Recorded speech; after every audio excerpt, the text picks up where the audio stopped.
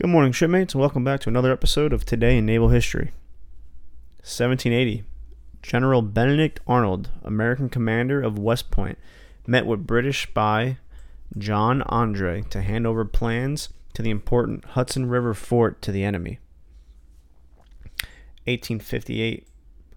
The sloop USS Niagara departs Charleston, South Carolina for Liberia, carrying 200 Africans liberated from the slave brig Echo off the coast of Cuba by the USS Dolphin. 1862. During the Civil War, the wooden screw gunboat USS Albatross, commanded by Commander Henry French, captures the schooner Two Sisters off of the Rio Grande River. That schooner later serves in the East Gulf Blockading Squadron. 1941. With the verge of entering World War II, the government needed a source of extra revenue to fund the war effort. To that end, Congress passed the Revenue Act of 1941, increasing the burden on American taxpayers to help pay for the upcoming conflict.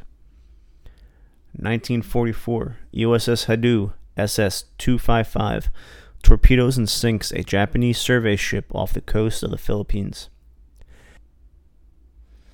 2017, the Navy awards a $5.1 billion contract to General Dynamics Electric Boat for integrated product and process development of the Columbia-class Fleet Ballistic Missile Submarine.